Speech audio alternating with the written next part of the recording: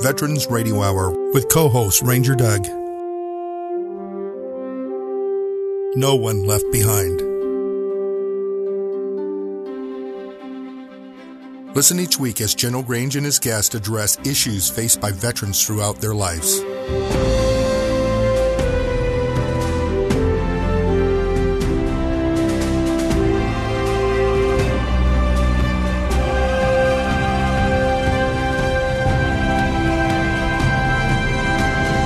Here's your co-host, Ranger Doug. Welcome to Veterans Radio Hour 2.0. This is our 10th program in a series that we began on 11 November 2021. Tonight's podcast, we're going to revisit the case of Master Sergeant retired Dave Smith, who was with us during our last podcast describing his story from Afghanistan to return to the United States. General Grange has other commitments tonight. He will not be with us, so I will serve as the host, Ranger Doug. And with me tonight, I have Rick Lamb, who's been with us before, an extreme Special Operations Forces professional, number of different units. He'll give his background in a moment. Myself, Ranger Doug, I don't need an introduction. Steve DeLellis, a medical professional. Kevin Sweeney, a former medevac pilot. And Dave Smith himself, who's the subject of our show, and we're very glad he would share his story with us. So, I would like to introduce Rick Lamb, who will tell you a bit about himself. Go ahead, Rick. Hey, thanks, Ranger Doug. Any returning podcasters, I'm retired Command Sergeant Major Rick Lamb. I served in 2 of the 3 Ranger battalions, 4 of the 5 Special Forces groups. I toured about 49 countries across 5 continents and 6 geographic combatant commands, and was blessed to be able to participate in just about every special operation from Operation Eagle Claw, which was the Iranian hostage rescue mission, up through Operation Iraqi Freedom in 2003. Then I went to U.S. SOCOM. I cross-trained as a Defense Intelligence Agency analyst and spent another 12 years at U.S. SOCOM working missions, both CONUS and OCONUS, with the interagency and our international partners.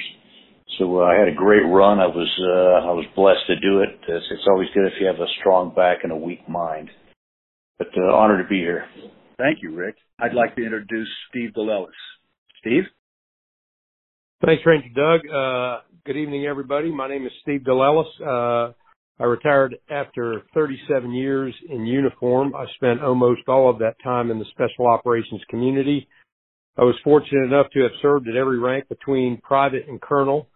I did an entire enlisted career in the Special Operations community between the 1st Ranger Battalion and the Army Special Missions Unit before going back to school. I was commissioned in 2000 as an Army Physician Assistant and spent another 19 years as a commissioned officer back in all the same units I served in as an enlisted guy and an NCO.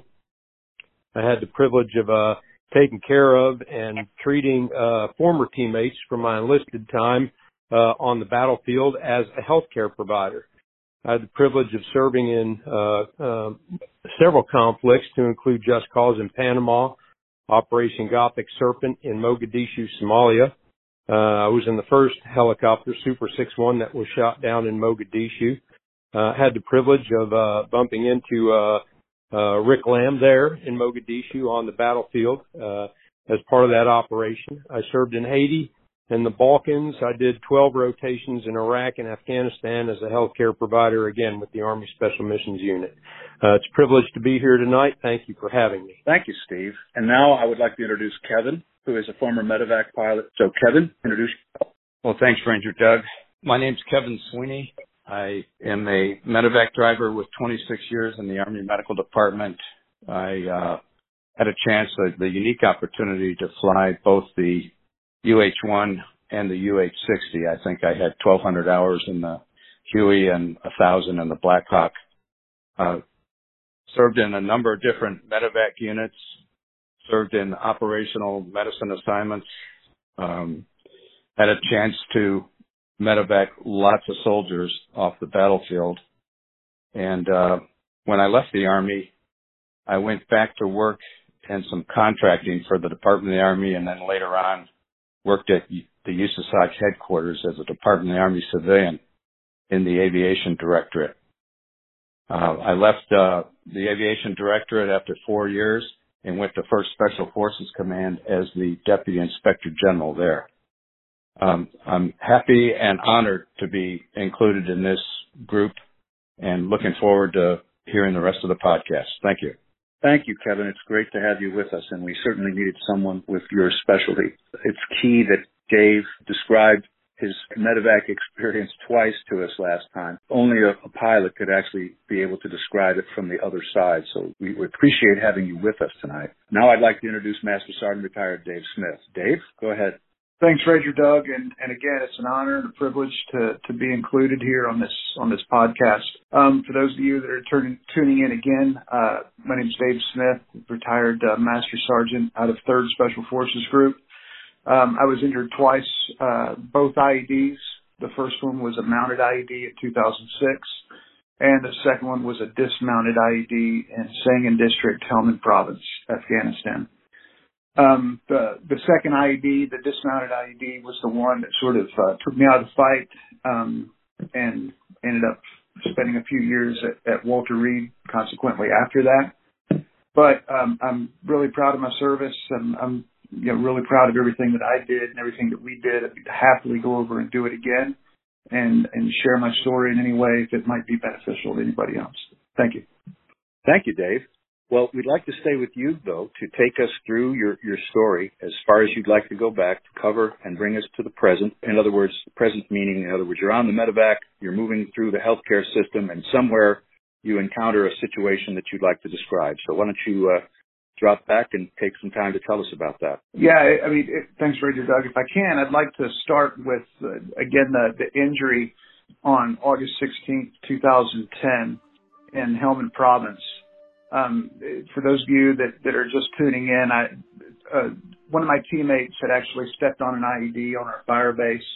We had caught some militants in placing IEDs and gone up and cleared the area, found and blew in place 2 other suspected IEDs, and there was a third one that neither a dog team nor a metal detector nor anybody else found. But in the process, one of my teammates stepped on it. And he was severely injured, lost one leg above the knee and the other leg very high above the knee, almost at his hip. I was injured with shrapnel injuries to my face and to my eyes, an above the elbow amputation on my left arm, amputation of my index finger on my right hand, and significant trauma damage to my right hand, and just general other stuff from my eyes down to my ankles. I was cognizant and aware throughout the entire thing. You can remember listening to the CCT guy, calling in for medevac, calling in for close air support because the militants had opened up with their ambush as soon as they heard us having stepped on the IED. I remember the medevac bird coming in. It was a bit of a challenge getting it to come in because they were requesting that we clear the LZ of mines, which is completely understandable. That was another TTP that the militants like to use in Afghanistan. Was they kind of knew the sequence of events, how things would go whenever a U.S. service member or coalition member was injured. So they like to try to have follow-on or aftershock IEDs. So we did that, and it was actually a British medevac that came in and picked up my teammate and myself.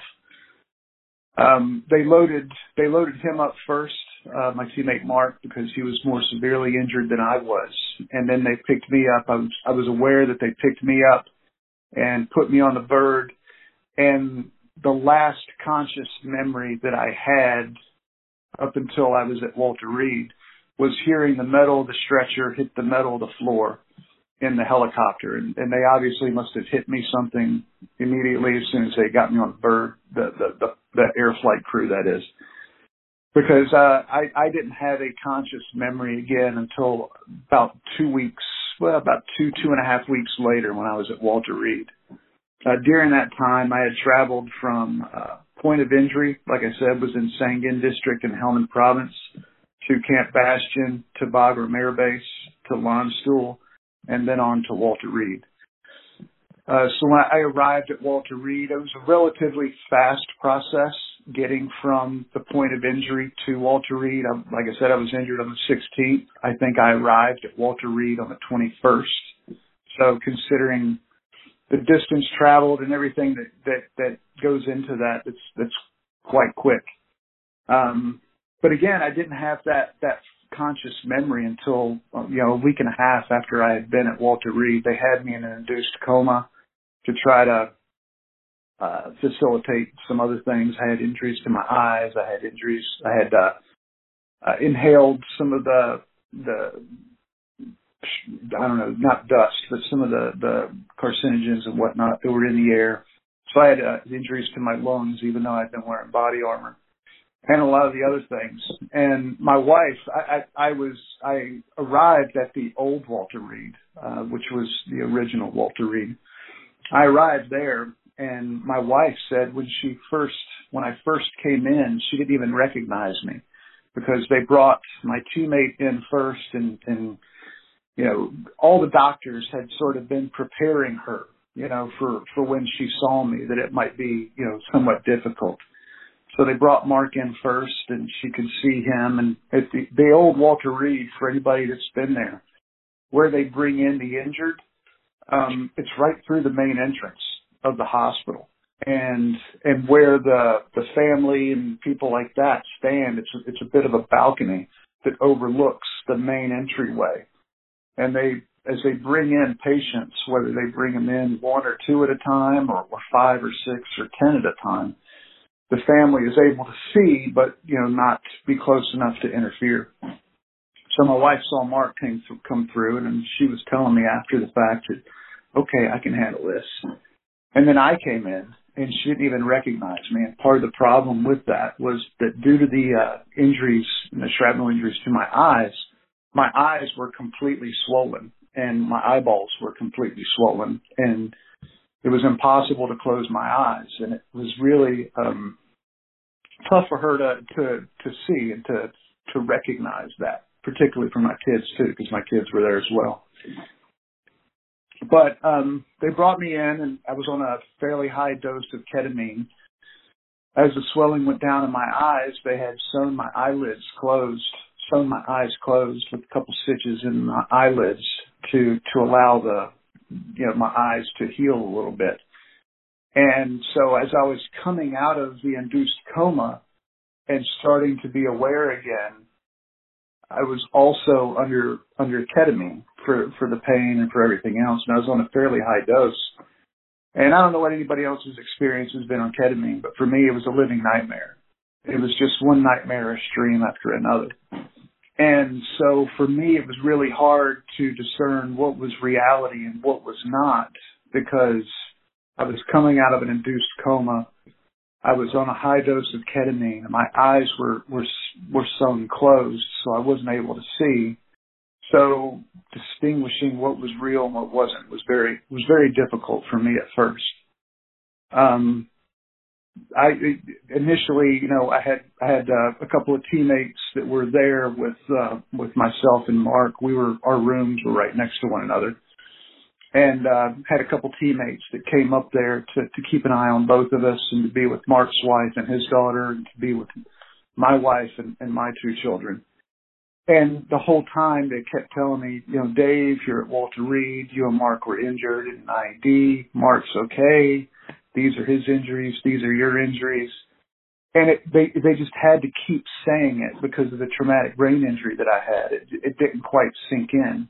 And also to some extent, I'm sure, because of the ketamine. So I'll just wrap up this quick, entrance into my stay at Walter Reed. It was very difficult for me. And the only thing I knew about Washington, D.C., I hadn't been to D.C. or Walter Reed before, was that Washington, D.C. was on the coast. But in my mind, in my state of mind, and like I said, under the strong narcotics that I was under, I pictured Washington, D.C. as like this dark city on a cliff at night with a storm. And it wasn't at all like what Washington, D.C. is. It was almost nightmarishly cartoonish, if that makes any sense. And it was just my bed. When I finally realized, okay, I'm at Walter Reed, the first question I asked, I said, okay, but why am I in a cave? Because I felt like I was not in a hospital room. If you've ever seen the movie The Count of Monte Cristo, when he tunnels over to the priest's cell for the first time, and the priest kind of has that bed that's worked into the rock there, that's what I thought I was on. That's exactly what I thought I was in. And I went through all kinds of episodes where I thought I was in a new SEER school that was being developed at Fort Bragg, and I had all kinds of other things. But got through it, and I was an inpatient for about 4 months. And then after that, I started my outpatient work. And I'll get into that in just a few minutes. Thank you. That's great, Dave. Thank you very much. We're going to pause for a commercial now.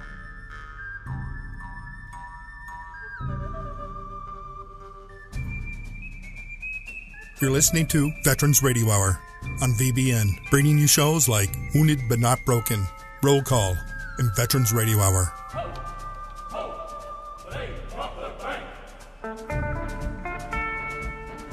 We'll be right back.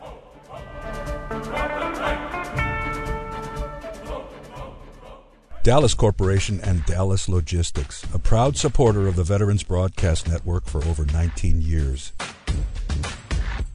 High-quality printing services and warehouse distribution has been our hallmark since 1985, serving Fortune 100 companies for over 35 years. Check us out at www.dallascorp.com.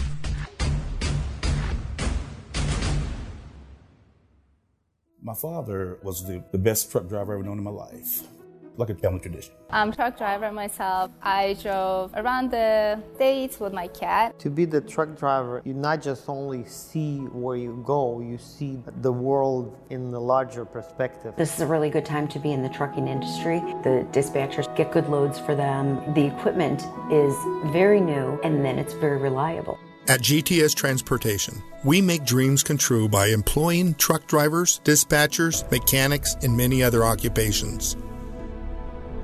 Consider joining our rapidly expanding team where we put quality, human dignity, and respect back into the workforce.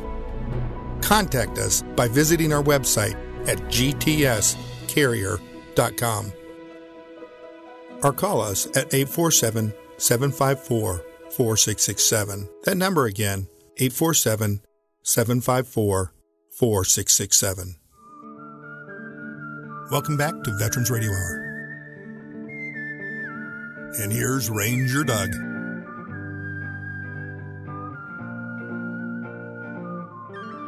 Well, that was great. Thanks for listening. Welcome back to our show. We're now tonight in this program still on the subject of our wounded. This is part 2. We had part 1 last week. Our guest tonight, who is the injured NCO, is Dave Smith. He's going to talk a little bit more about his situation, and our other guests are going to share in the discussion. Dave, did you at any time have a perception of where you were as you went through the system, or did you suddenly wake up someplace and realize you'd finally arrived at Walter Reed? Thanks, Ranger Doug. No, that was exactly the case for me. I had no conscious memory once my stretcher hit the metal of the aircraft, the metal inside of the aircraft. I had no conscious memory of ever being at Bastion, of ever being at Bagram. Some of my teammates had visited me while I was at Bagram. My battalion and group commander had both visited me while I was at Bagram. Apparently, I had no knowledge of it, nor did I have any conscious memory of launch school. And like I said, my first conscious memory from the point of injury in Afghanistan. The next conscious memory that I had was after I'd been at Walter Reed for about 2 weeks. And as I said, it took me a little bit of time to even wrap my head around that. It wasn't like just saying, hey, you were injured, you're at Walter Reed, everything's okay. I mean, it literally was a couple of days of reminding me, because I would always ask where I was at and what had happened. So it was a very confusing and somewhat delirious time for me to try to figure that out. Thanks, Dave. Thank you very much. Kevin, how about a little bit on medevac itself? I mean, you're very experienced at that. You've done it under fire. Describe a little bit, if you will, a perspective you might have drawn from what he described. Well, I know Dave was injured. The point of injury was his vehicle, obviously, there on the battlefield, and he said he was medevaced by a British Air ambulance. And I was basically wondering, Dave, if you can recall, I know obviously your team medic was somewhere close and prepped you. I mean, can you remember once the British Air ambulance arrived, did you already have a line in? Were you on a long backboard before they loaded you? How did that sequence go, if you can recall? So I was conscious during my when I was injured. When Mark and I were both injured, I was conscious throughout that whole thing. And as I had stated in in the last podcast, I didn't really understand how severely injured I was. I could hear Mark, and I could tell that he was, severely injured. I could hear our team medic. We had one team medic at the time, and he was working on Mark because Mark was the most seriously injured and had a few other teammates that were working on me. When I realized that my injuries must be more severe than I thought that they were, was when I felt them put tourniquets on all four limbs. Also, when I heard our CCT operator trying to call medevac and trying to call CAS and do all these things, and the medevac was requesting to have the LZ cleared to make sure there are no other IDs. And they were going back and forth on the radio. As I said before, I can remember when I said out loud to our CCT operator, to the team, just clear the fucking LZ. And when I did that, it was like my mouth was kind of flapping. So I knew that I had, some sort of facial trauma as well. I didn't realize at the time that I had shrapnel injuries to my eyes, but in hindsight, I don't know if my eyes were open and I couldn't see or if my eyes were closed. I'm not sure which. I had been wearing my Oakleys when I was injured, but when the blast happened, but that didn't matter. I don't have any knowledge of an IV being started, and I don't remember being put on a backboard. I think I was probably put on like an Israeli litter or something like that. We did have litters on our team. And again, we had 118 Delta he was kind of bouncing between Mark and I just to oversee the guys that were working on me, but his primary focus was on Mark. The guys who were working on me, for the most part, from what I understand, I had a piece of wood that had been part of the pressure plate sticking out of my left thigh, and the tourniquets on all four limbs. And come to find out later that I had a small cut in my femoral. Fortunately, it hadn't been worse because the guys hadn't seen it. But I think the tourniquet that they put on kind of helped keep that at bay. But no, that was it. And then once they put me on the helicopter, that was it. I didn't have another conscious memory of anything about the air crew or the flight or nothing. And Dave, just to recap how you were injured, you were injured by an IED that was made of homemade explosive, HME as we call it, and even the shrapnel itself was non-standard. You had detectors and you had a dog. None of them had found that, and when your teammate tripped it, it not only injured him, it injured you. Is that a correct statement? That's absolutely correct, yeah. My first IED in 2006 had been 2 Russian anti-tank mines because there was a lot of Russian ordnance left over when we went into Afghanistan.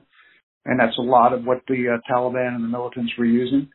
By 2010, my second IED, they had largely gone through most of that ordnance, and they had almost exclusively transitioned over to homemade explosives, which consisted of large, 2, 3, 4, 5 gallon fuel jugs or water jugs. They were yellow plastic, and they would pack them full with fertilizer and have car parts in them.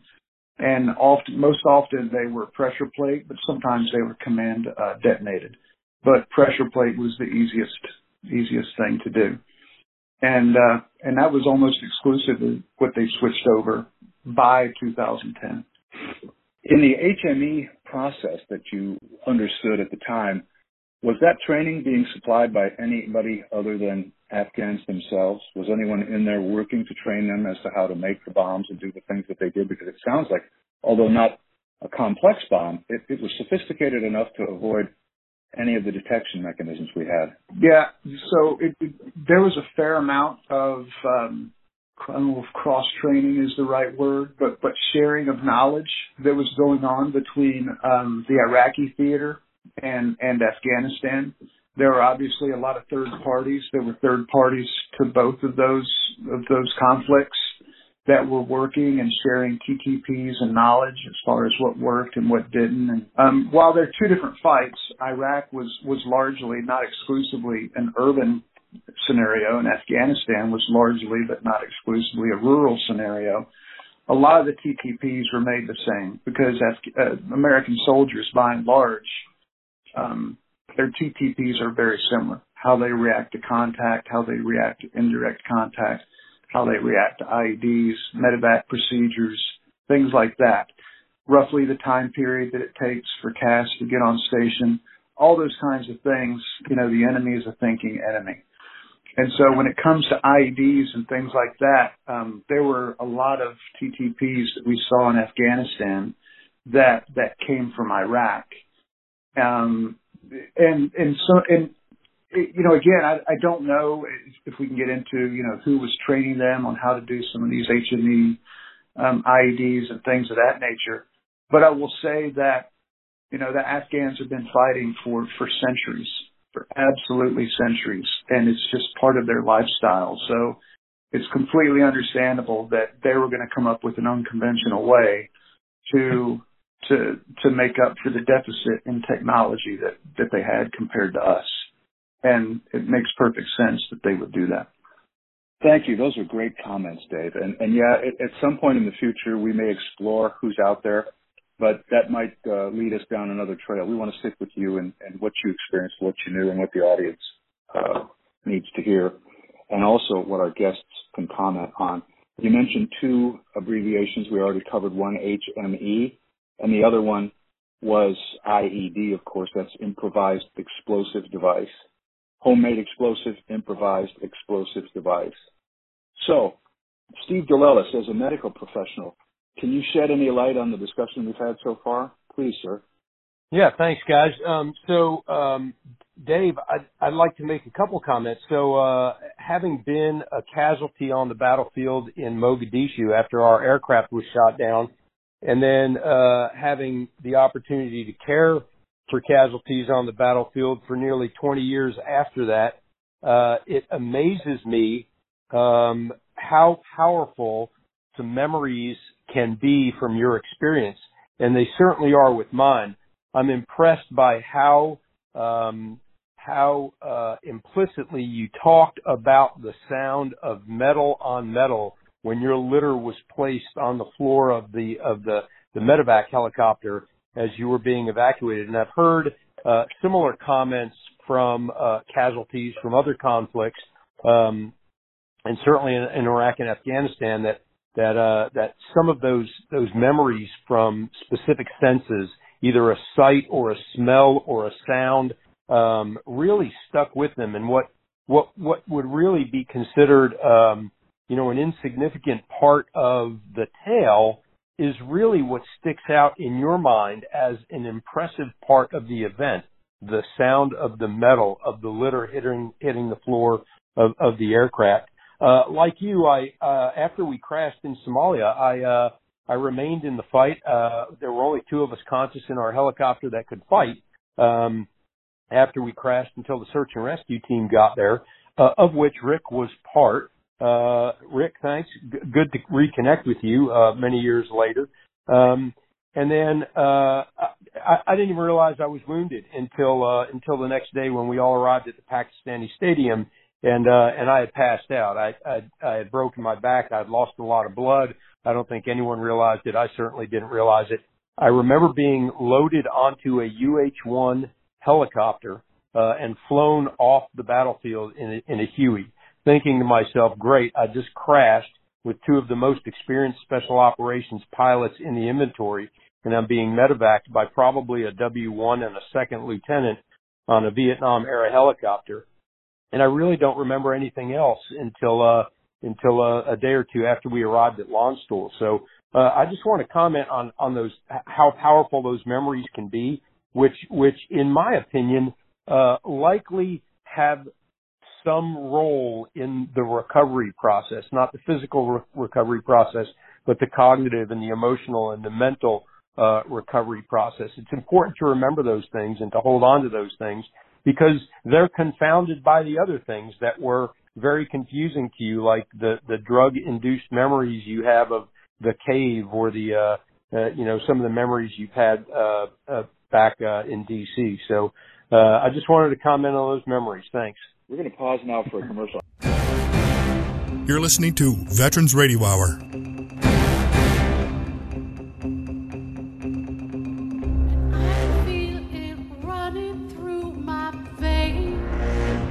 We'll be right back. And I need that fire just to know that I'm awake. Erase darkness till the break of day. My father was the best truck driver I've ever known in my life.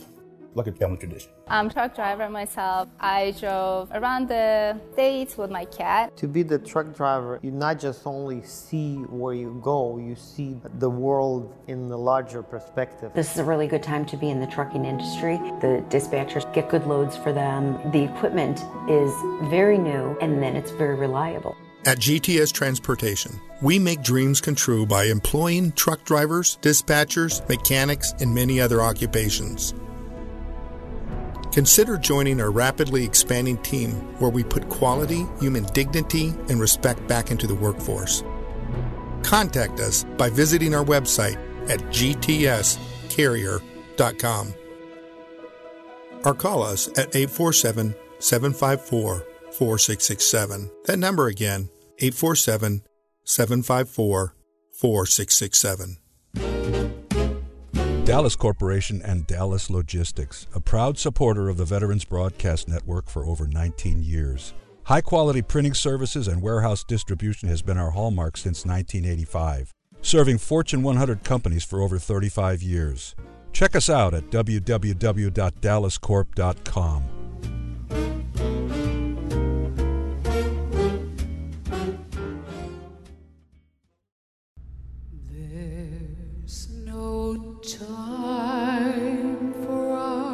You're listening to Veterans Radio Hour. There's no place for us. What is this thing that builds our dreams, yet slips away from us? Okay, great commercial. Thanks for listening. This is Ranger Doug. We're back on show number 10, and this is part 2 of our Wounded programs. Our guest tonight, Dave Smith, Master Sergeant, 3rd Special Forces Group, retired, talking about his injuries in Afghanistan. We've got a team of people that we've introduced, and I'll pass over to Rick Lamb, Command Sergeant Major, retired, multi-special operations capable, Bull Simons Award recipient, a good friend of mine for many years. Rick, how about talking about things from an operator perspective, especially one key thing that Dave mentioned last week. He had ensured, since he was the team sergeant, that his team engaged in a number of different training repetitions that prepared them for what they would have happen. And in fact, he made the comment, if I'm not mistaken, that the actions of his teammates trained in medical care on the scene after an injury such as this probably saved lives. Rick, over to you. Hey, thanks, Ranger. And hey, Steve, and it's great to run into you again. And again, Dave, we met again last week, and it really is a testament to the small community that we live in. I've served with both of you guys before, and I'm great to see that you're surviving and that you're thriving. And it really is an honor to be back with you. And Ranger, you hit on the thing about training. That's my biggest fear. As over the years, if you go back to what Dave Range was saying in the last podcast, with Doc Donovan, Vietnam medic, And he was the guy that showed us the B-52 tips. That there was a place for everything. Everything is place. I mean, they wore cravats around their neck, not to be Hollywood, but because people bleed a lot. You need cravats for pressure dressings. They wore tourniquets for belts. They wore cravats for belts. I mean, every sling that you had on a weapon had a dressing taped to it. Every ammo pouch that you carried had a dressing in the top of it. It not only kept your magazines from rattling, but it was people bleed a lot. They had IVs prepped and taped and tagged onto their LCE, so their load carrying equipment, and that was pre-IFAC. So we fast forward now, we've got the IFACs, and you've got the advanced training, and but again, those lessons were lost by the time we roll into 1980, right? But it was guys like Donovan that brought it back to the forefront. And so that's my biggest fear, is that we lose these lessons and we keep relearning them. I can probably fill in some of the holes, I think, from Dave's medevac, and also Steve's for that part. When I was wounded in Somalia, I was a head wound. An RPG had creased the hood of our vehicle. It exploded about 10 meters off to my left. I remember actually following it with my eyes. Steve, you talk about the things that you do and the things that you remember. And so when the thing blew up, I remember my head snapping back, and then it goes forward, and I see this spurt of blood go down, and it hits the driving lights there in the Humvees, and I remember swearing under my breath, "God damn it, I just got killed." And so everything goes to this white, pristine point of light, and then the sounds are gone. I don't know if you experienced the same thing, but I was in bliss. That pristine point of light. I mean, the prickly heat doesn't bother me anymore. The smells, the pain from either the helmet headband or the damn plate carriers. And then I'm ready to go. And then all of a sudden I start thinking about my kids and my wife, and I'm like, 'cause I just literally had a son, and the night that we deployed to Mogadishu. So I'm thinking about them, and then all of a sudden, boom, power back up. The lights come on and come back on. It's at night, but I can see again. The pain's back. The guys are hitting me in the back of the helmet because the driver just got wounded the intersection prior, so they did a dead driver drill across the hood. I climbed across the transmission hump, and now I'm driving. So then I get hit, and they're all saying, "Don't stop here," because you can hear the rounds smacking into the Humvee. So, and that's about 2300 at night as we're trying to get to Steve at the crash site. So we fight again. I mean, it was a 16-hour gun battle, so I think we fight until about 6 a.m. when we finally all close on the Packy Stadium. By that time, it's like a bad drunk. I'm on my second wind. I mean, I don't have any pain to really. I'm ambulatory. There's a head wound. I was one of the first medevacs out on that old rickety Huey, and I get to the MASH site, and there's 75 kids that are wounded, 75 Rangers, and some kids from the 10th Mountain as well. And I mean, the orderlies are going everywhere. I mean, the docs are everywhere. I mean, everybody's covered in blood, and so it gets to the point where I'm kind of in the way, because I mean, there are basically kids that are flatlining, that they've got to get into the operating suites. And if nobody's ever seen a mobile Army surgical hospital, a MASH unit. I mean, for the listeners out there that remember the old MASH from the Korean War, that series, I mean, it's night and day, now and then. And they've got anything from CT scans to MRIs to X-rays to operating suites. I mean, they can save some lives if you can get them there. And so that the MASH, it was the care I got there was first rate, and it was from there they stabilize you at the MASH. And then the Nightingale, or a big bird comes in, and a jet airliner that's got all the bells and whistles, that can keep guys alive on oxygen and transport. They will transport you. Coming out of Africa, there's nothing in Africa that's going to save your life. But they get you to launch school. So Europe was the closest place, and we roll into launch school in Germany, and again they were up. Everything from shaving kits to slippers to you name it. The units that are there at launch school were taking care of the casualties that were coming in from Mogadishu. and pizza parties, the whole 9 yards. They were and the care. I mean, it's a big hospital.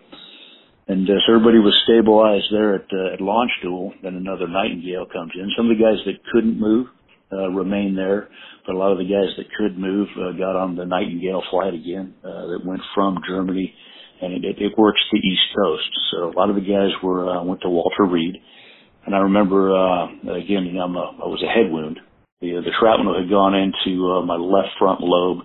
It clipped the left front lobe. It had gone, stopped between the left and the right front lobes, about even with the temple. But when one lobe of the brain goes down, the other one takes over and fires again. That was the lights that I was seeing, right? And so other than that, I'm fine. And so I go to get off at Launch Stool, and or not at Launch Stool, but Walter Reed, and they say, "No, you're going down to Keesler." So I go down to Keesler Air Force Base in Biloxi, Mississippi, and meet a doctor down there by the name of Miller. And Miller had cut his teeth in Chicago at the slaughterhouse that is Chicago at Cook County Medical. And that's where he had done all his work, and he was the premier frontal lobe trauma guy, and that's who actually did my craniotomy. They ended up opening me up and cleaning out, debriding some of the left front lobe and making sure there wasn't an infection, which there was an infection in there. I mean, the infection almost killed me. I spent about 3 months on antibiotics there at Biloxi, there at Keesler, until I was sent back to 3rd Ranger Battalion, and with a little bit of convalescent there, and then finished my tour at Regiment.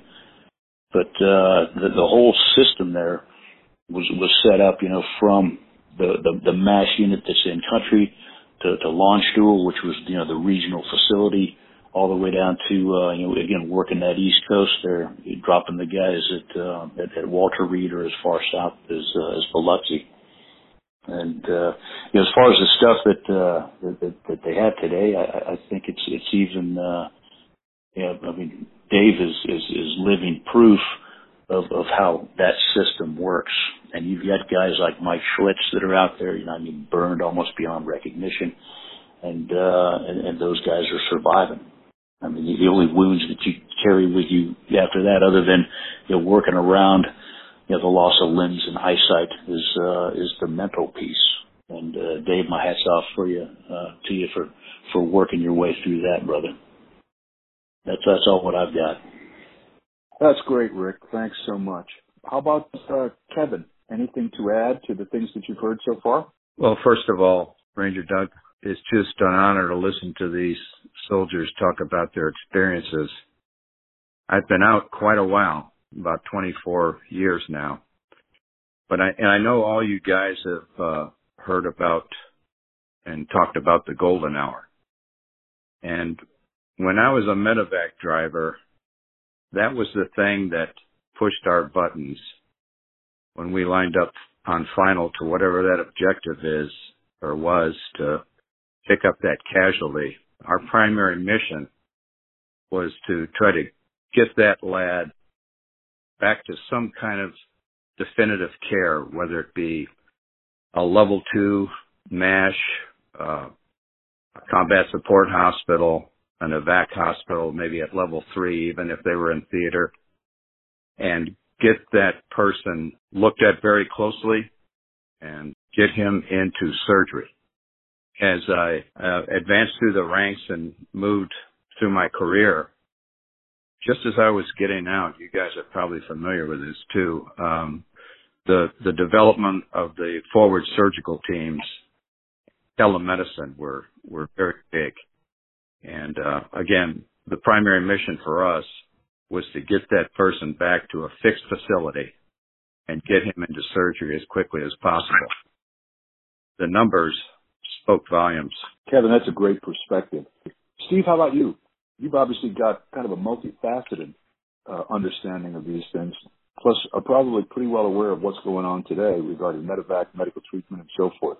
Based on what Dave and Kevin have discussed with us, also Rick, what do you think about the future of medevac, future of medical procedures, especially as it concerns heading into not this counterinsurgency and stability operations we've been involved in, but What about large-scale combat, too, if you could comment on that as well? Yeah, I think there's probably a dozen comments I could make here that are all pertinent to the conversation, not the least of which has to do with the comments about the golden hour and what we've learned about the golden hour and how to affect that. In Iraq, Secretary of Defense made the decree that every wounded soldier, sailor, airman, or Marine would be underneath a surgeon's scalpel within 60 minutes, and that really enforced or emphasized our appreciation of the golden hour. Yet what we learned was that those 60 minutes that transpire in that golden hour between a soldier being wounded and under the capable care of a surgeon is a very important span of time, and we learn very rapidly that what is done for a casualty literally within the first few minutes is as important as getting that soldier or casualty to a surgeon and enter the era of the platinum 10 minutes. And we kind of refocused skills training for the frontline provider and kind of quit teaching soldiers to call for a medic when they were wounded or when their buddies were wounded, but rather to try to treat yourself, self-aid, try to treat your buddy if they were incapable of treating themselves, so self-aid and buddy aid. And then if you were incapable of dealing with the casualty or the casualty's problems, then you called for a medic. But really the medic was there to reinforce what self-aid was done and what buddy aid was performed for that casualty. And that became the real focus of additional training about midway through Operation Iraqi Freedom and really served us well for the longer evac times in Afghanistan as that conflict dragged on. And I think your point, Ranger Doug, about future fights is very important, because I don't think ever again in the history of our nation will we enjoy the freedom of movement, the freedom of evacuation, the freedom of communications that we've had for so many years, even decades in Iraq and Afghanistan. I think we're really going to have to focus hard on those platinum 10 minutes, on self-aid, buddy aid, and what to do in those prolonged field care scenarios where evac may be delayed or impossible for several days, and teaching not just the medics, but every warfighter on the battlefield how to deal with a casualty and how to sustain life with minimal equipment and maximum effort, because we're not going to have the type of medevac coverage or the combat support hospital on every corner that we've had in Iraq and Afghanistan for many years to support the future fight. No, Steve, I totally agree. And in fact, I had a conversation with the commander of the Special Warfare Medical Group about technologies and other things that are going to be made available soon to advance bandaging and other types of wound attention capabilities that essentially just stop the bleeding so that the person can live, but he may lose a limb, yet, he's in a stasis situation.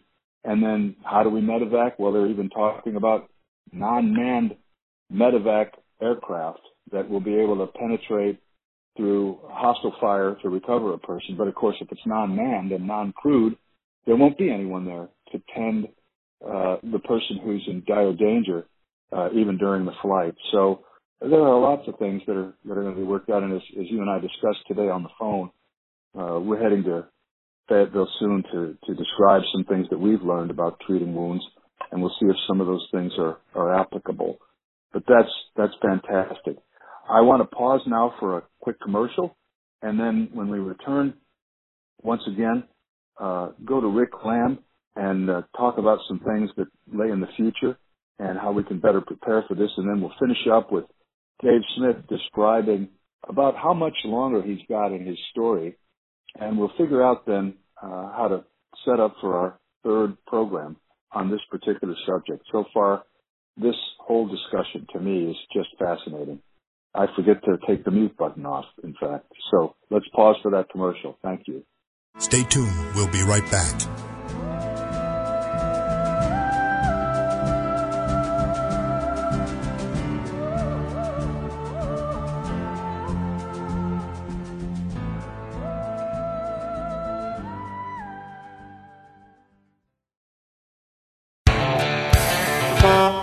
Attention, looking for semi-drivers nationwide. GTS Transportation of Burr Ridge, Illinois is looking to hire or partner with experienced CDL holders in every state. If you are going to drive, why not drive for the best? Whether you are driving solo, as a team, or as an owner-operator, GTS is looking to add you to their rapidly growing company.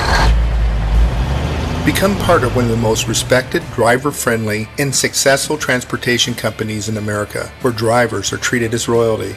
Contact us at gtscarrier.com. Again, gtscarrier.com. Or call us at 847-754-4667. That number again, 847-754-4667. We would love to help you, which in turn helps everyone. GTS is an equal opportunity employer.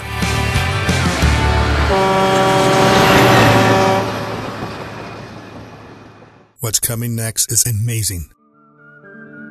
Welcome back to Veterans Radio Hour. And here's Ranger Doug.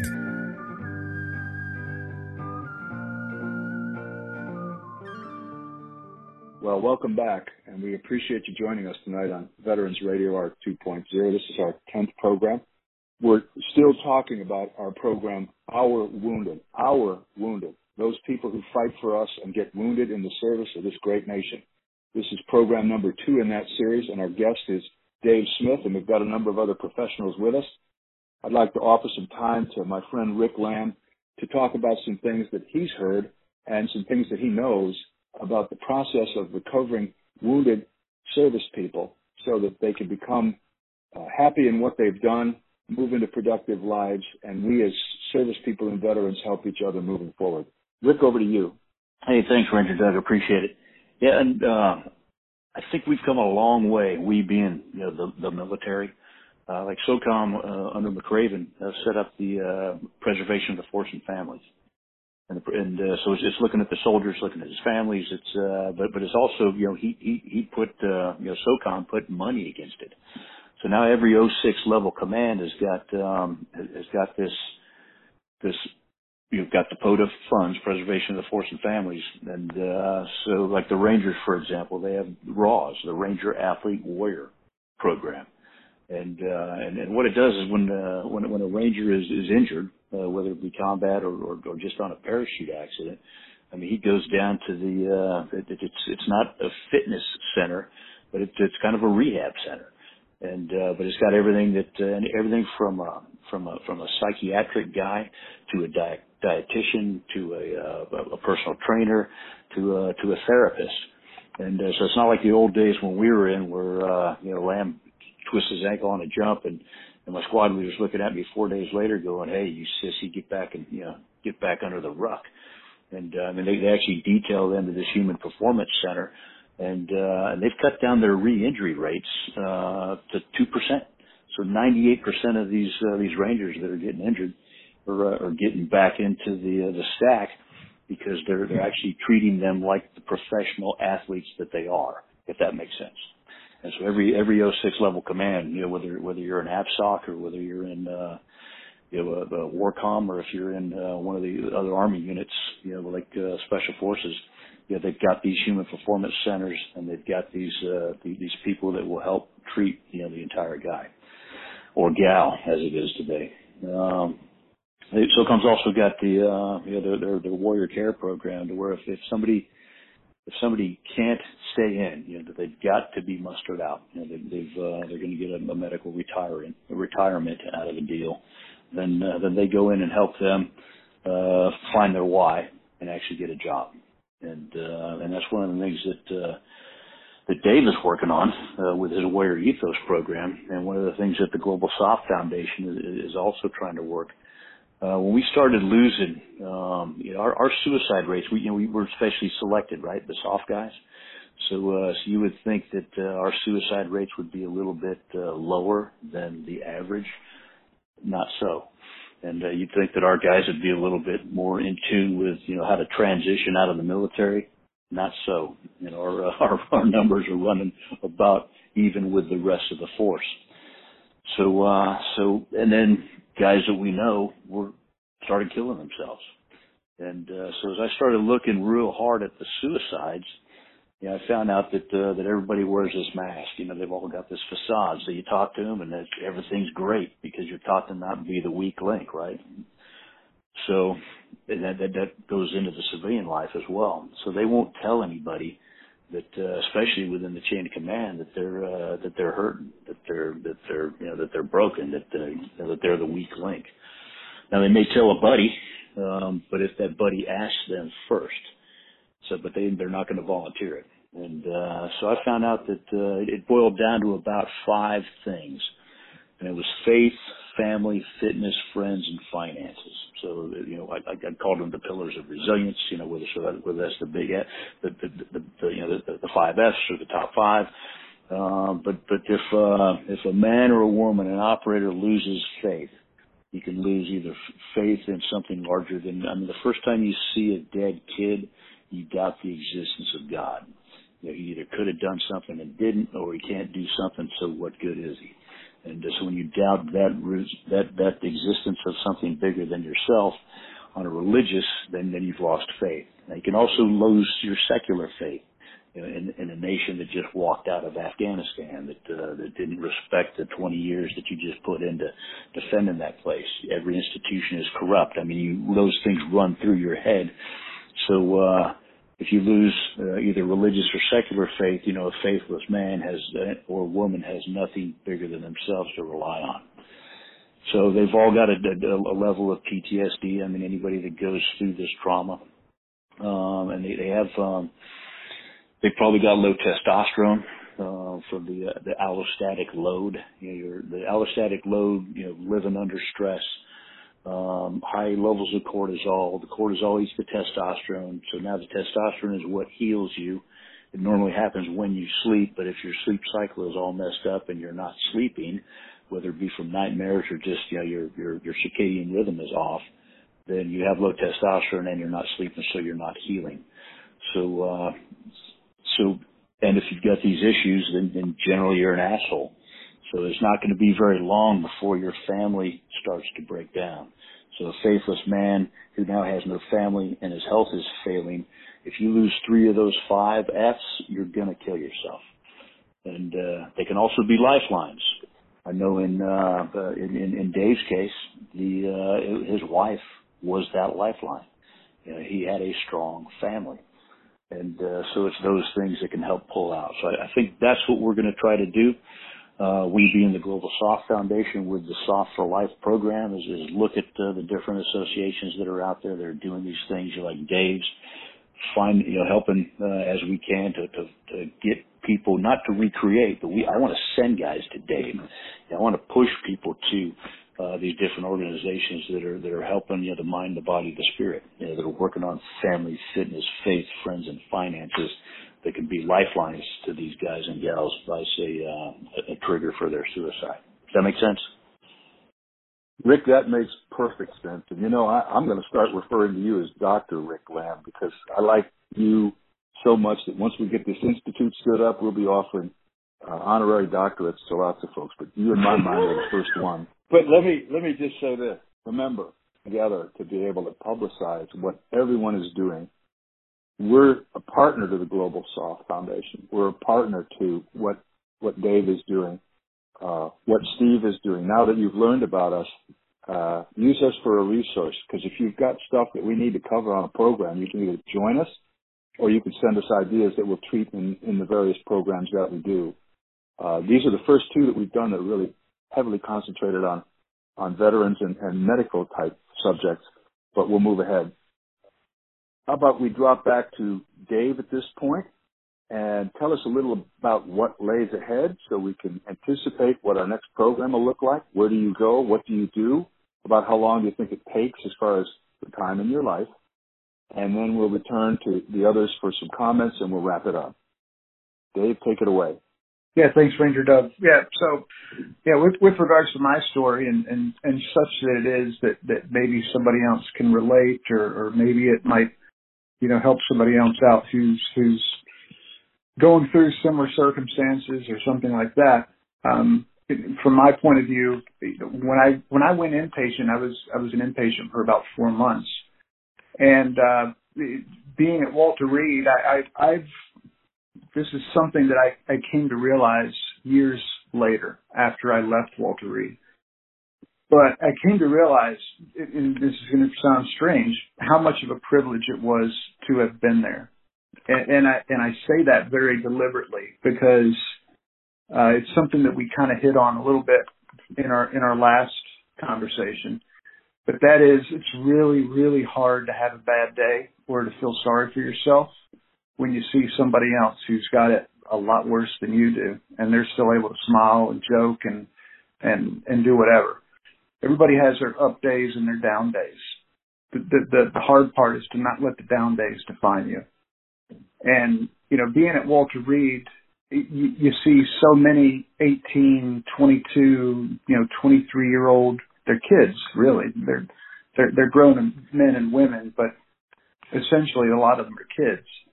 And they're walking around missing arms and they're missing legs and, all kinds of everything in between. They've got severe traumatic brain injuries and so on.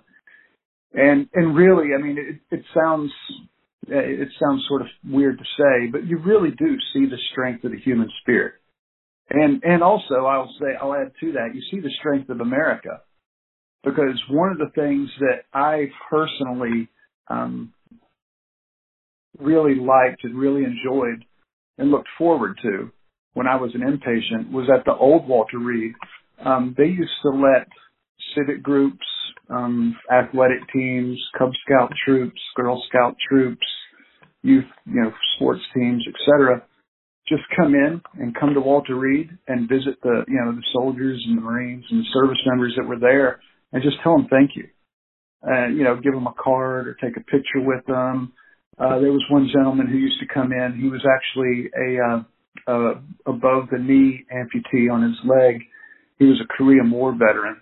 And so he was an older gentleman, and he and his wife used to come in. And they didn't do anything, in particular, except to just come in and just kind of talk with everybody. They got to know, a lot of the people there, a lot of the patients there at Walter Reed by first name. Everybody knew them by first name.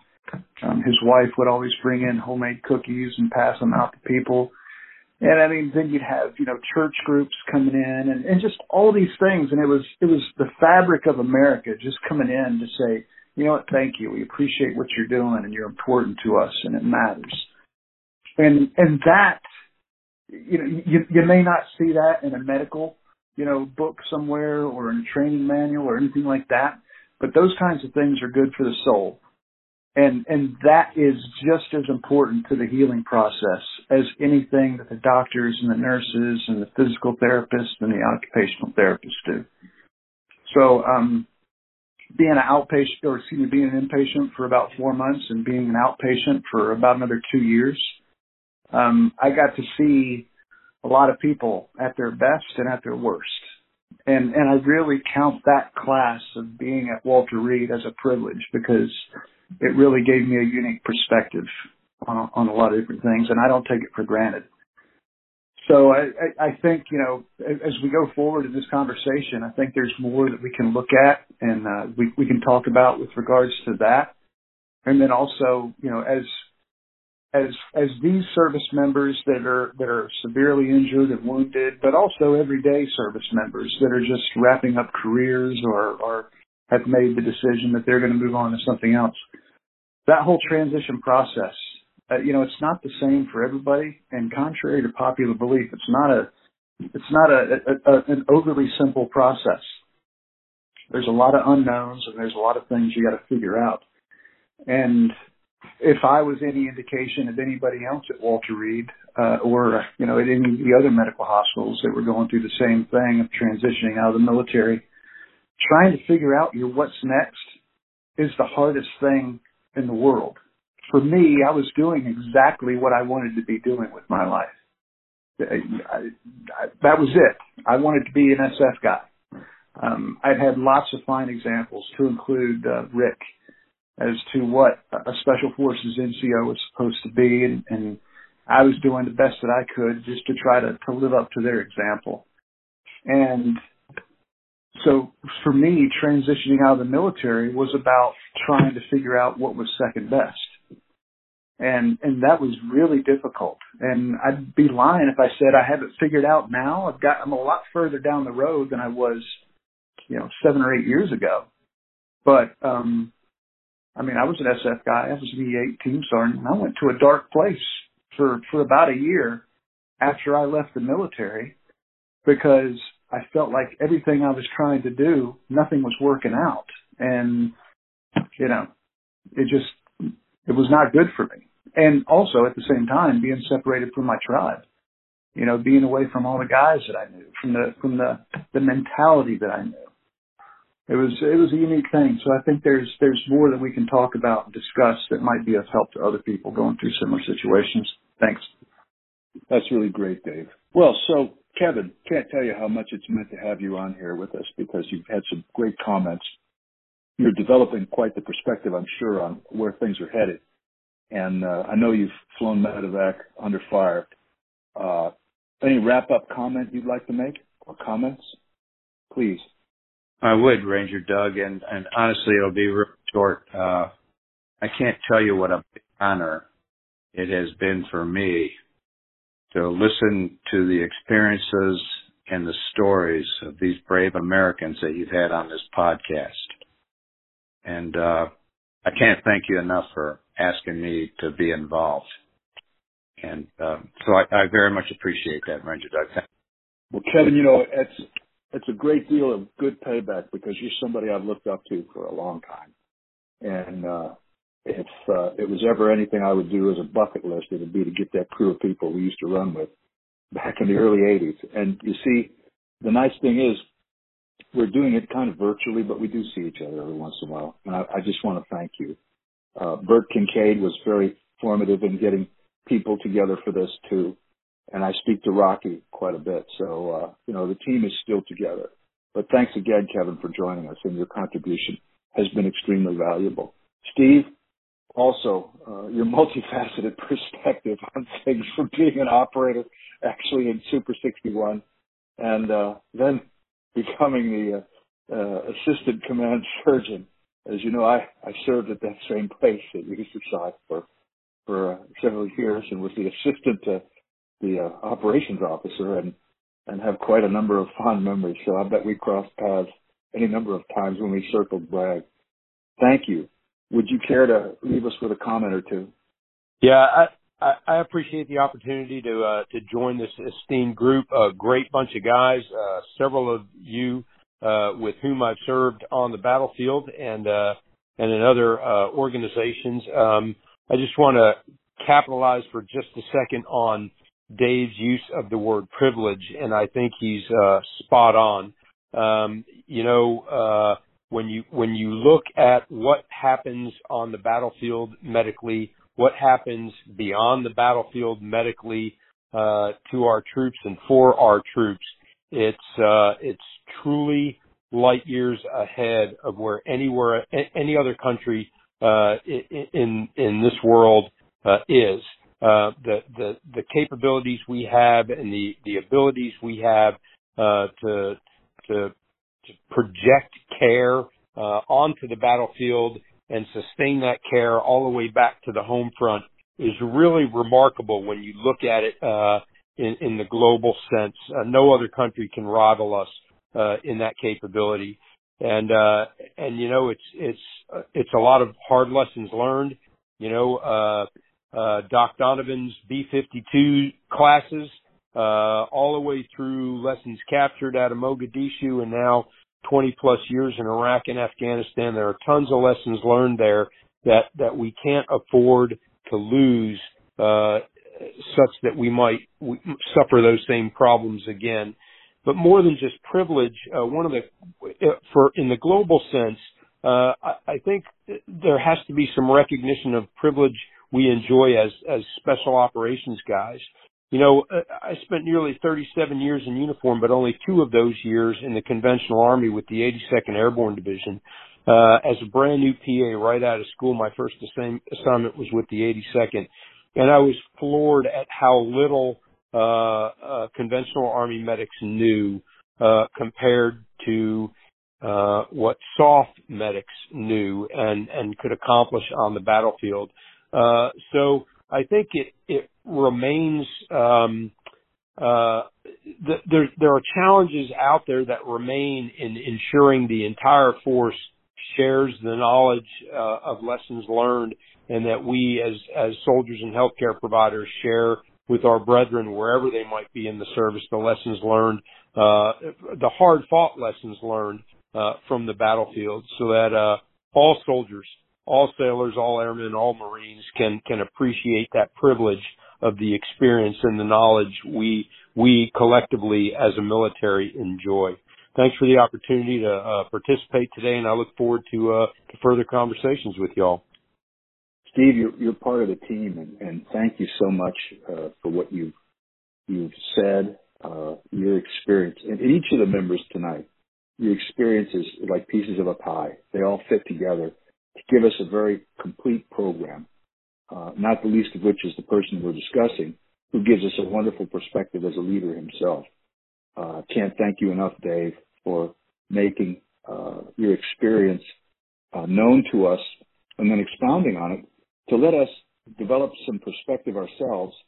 And as Steve has just done, SOF often is, Special Operations Forces often are the spearhead for things that develop in the rest of the military and security community. And we've got to try to do that. And I'll finish with some remarks in a moment, but I'd like to give the floor to Dr. Richard Lamb to just enlighten us a bit with his perspective on things tonight, and then I'll wrap up. Rick, over to you. Hey, Ranger Doug, tonight was cathartic. I think probably for a lot of us. I know for me in particular, it was awesome to link up with guys from my youth, the guys that I shared the racing spoon with, the spoon that you had in your pocket, and if they pull out a meal, you got your spoon partaking in their meal.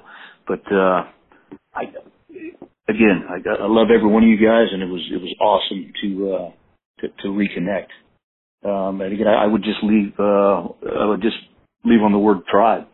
Sebastian Junger wrote a book called Tribe, and he talked about Outpost Restrepo, and where the enemy could get a beat on you anywhere in that camp. And he talked about how guys would crawl out into the beaten zone under heavy fire to grab a guy that they didn't even like. And so that tribe that Dave talked about that you miss is something that there's something there, and we've got to figure that out. And I think these podcasts are a part of it. But just reaching out to the tribe and getting the tribe together, like I say, tonight was cathartic for me. It was awesome to link up with you guys, and thanks, Ranger Dave, for giving me the opportunity. Or Ranger Doug, actually, as it were. I'm honored by the fact you called me Ranger Dave because I know who you were thinking about. But I know. Yeah, my first company commander. He's either AWOL or TDY, depending on how you look at it. But we love him, and he's been a big part of my life. Let me tell you. I want to give it to Dave to wrap up for us tonight and set the stage for our next program. So, Dave, over to you. Well, thanks, and thanks for the honor of wrapping this up. Again, Rick, obviously a mentor of mine. Steve, thank you. Kevin, thank you very much, both for being on here and sharing your time with me, allowing me to be a part of it. Like I said, I don't see myself as anything special. If anything, it's the only reason I'm here is maybe I can bring a voice to somebody else who's out there, who's going through similar stuff or has gone through similar stuff or is still going through it, still struggling with whatever that may be. One of the things that I think we've come a long way on with regards to the military is being a bit more understanding when our soldiers are dealing with some of the things that they brought home with them from Afghanistan or Iraq or Mogadishu or wherever, Syria, anywhere. And that's some of the post-traumatic stress effects. It used to be a pretty big stigma in the military to even talk about those kinds of things bothering you.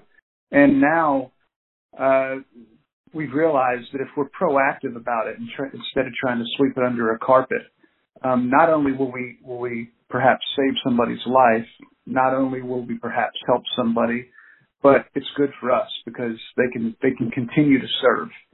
And that was something that I really didn't have much of a choice in, which in hindsight was good. When I was at Walter Reed, it was just expected that I was going to go through some counseling and some therapy and kind of unload some of that stuff. And I remember one of the first things I told my counselor, I said, you know what, I didn't believe in it. I wasn't a fan of it. I'd been completely programmed. And the first session I went in, I said, okay, you want to hear it? I'll drop everything on you. And it was good for me to unload that. But one of the things that I told him, I said for me, and I think it's this way for a lot of folks that have been to combat, I don't have any regrets over anything that I did during my time in the military or in Afghanistan. The things that I carry with me are the things that I failed to do. And I think that is, I don't want to speak for everybody, but I think that's a lot of folks that have post-traumatic stress and are dealing with those demons from their deployments past.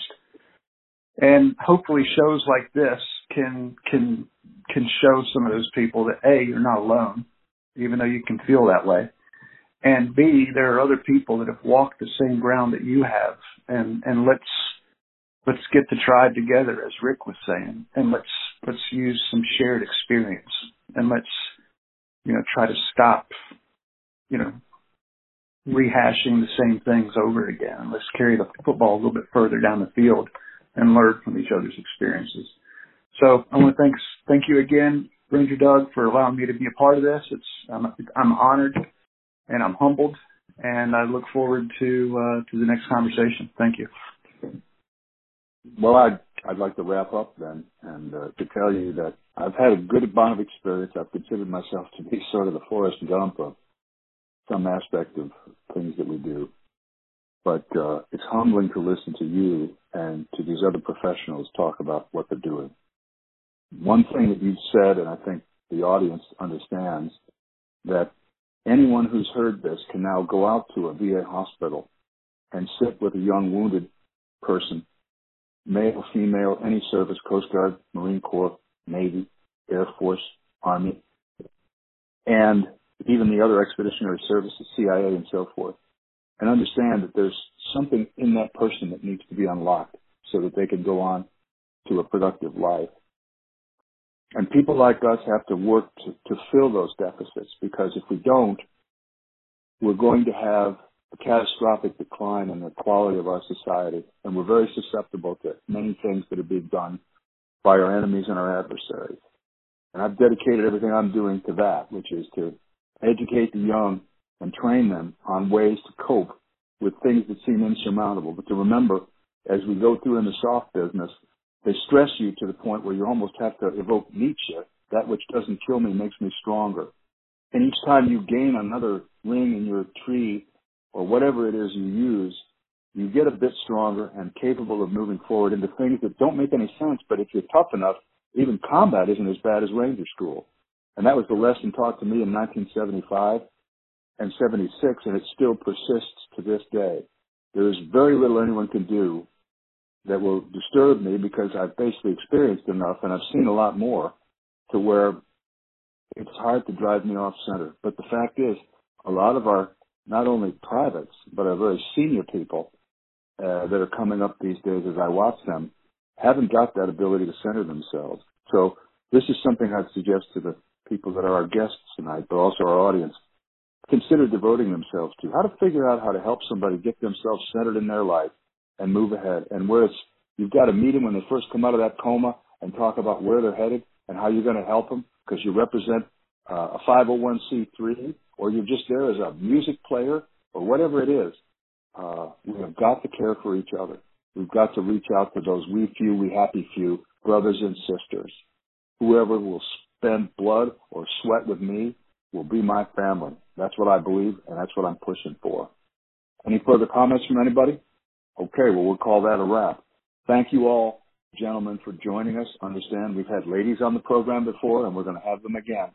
But tonight, this was focused on our friend, Dave Smith. Dave, thank you so much for sharing your story with us, and we look forward to the next episode in this saga.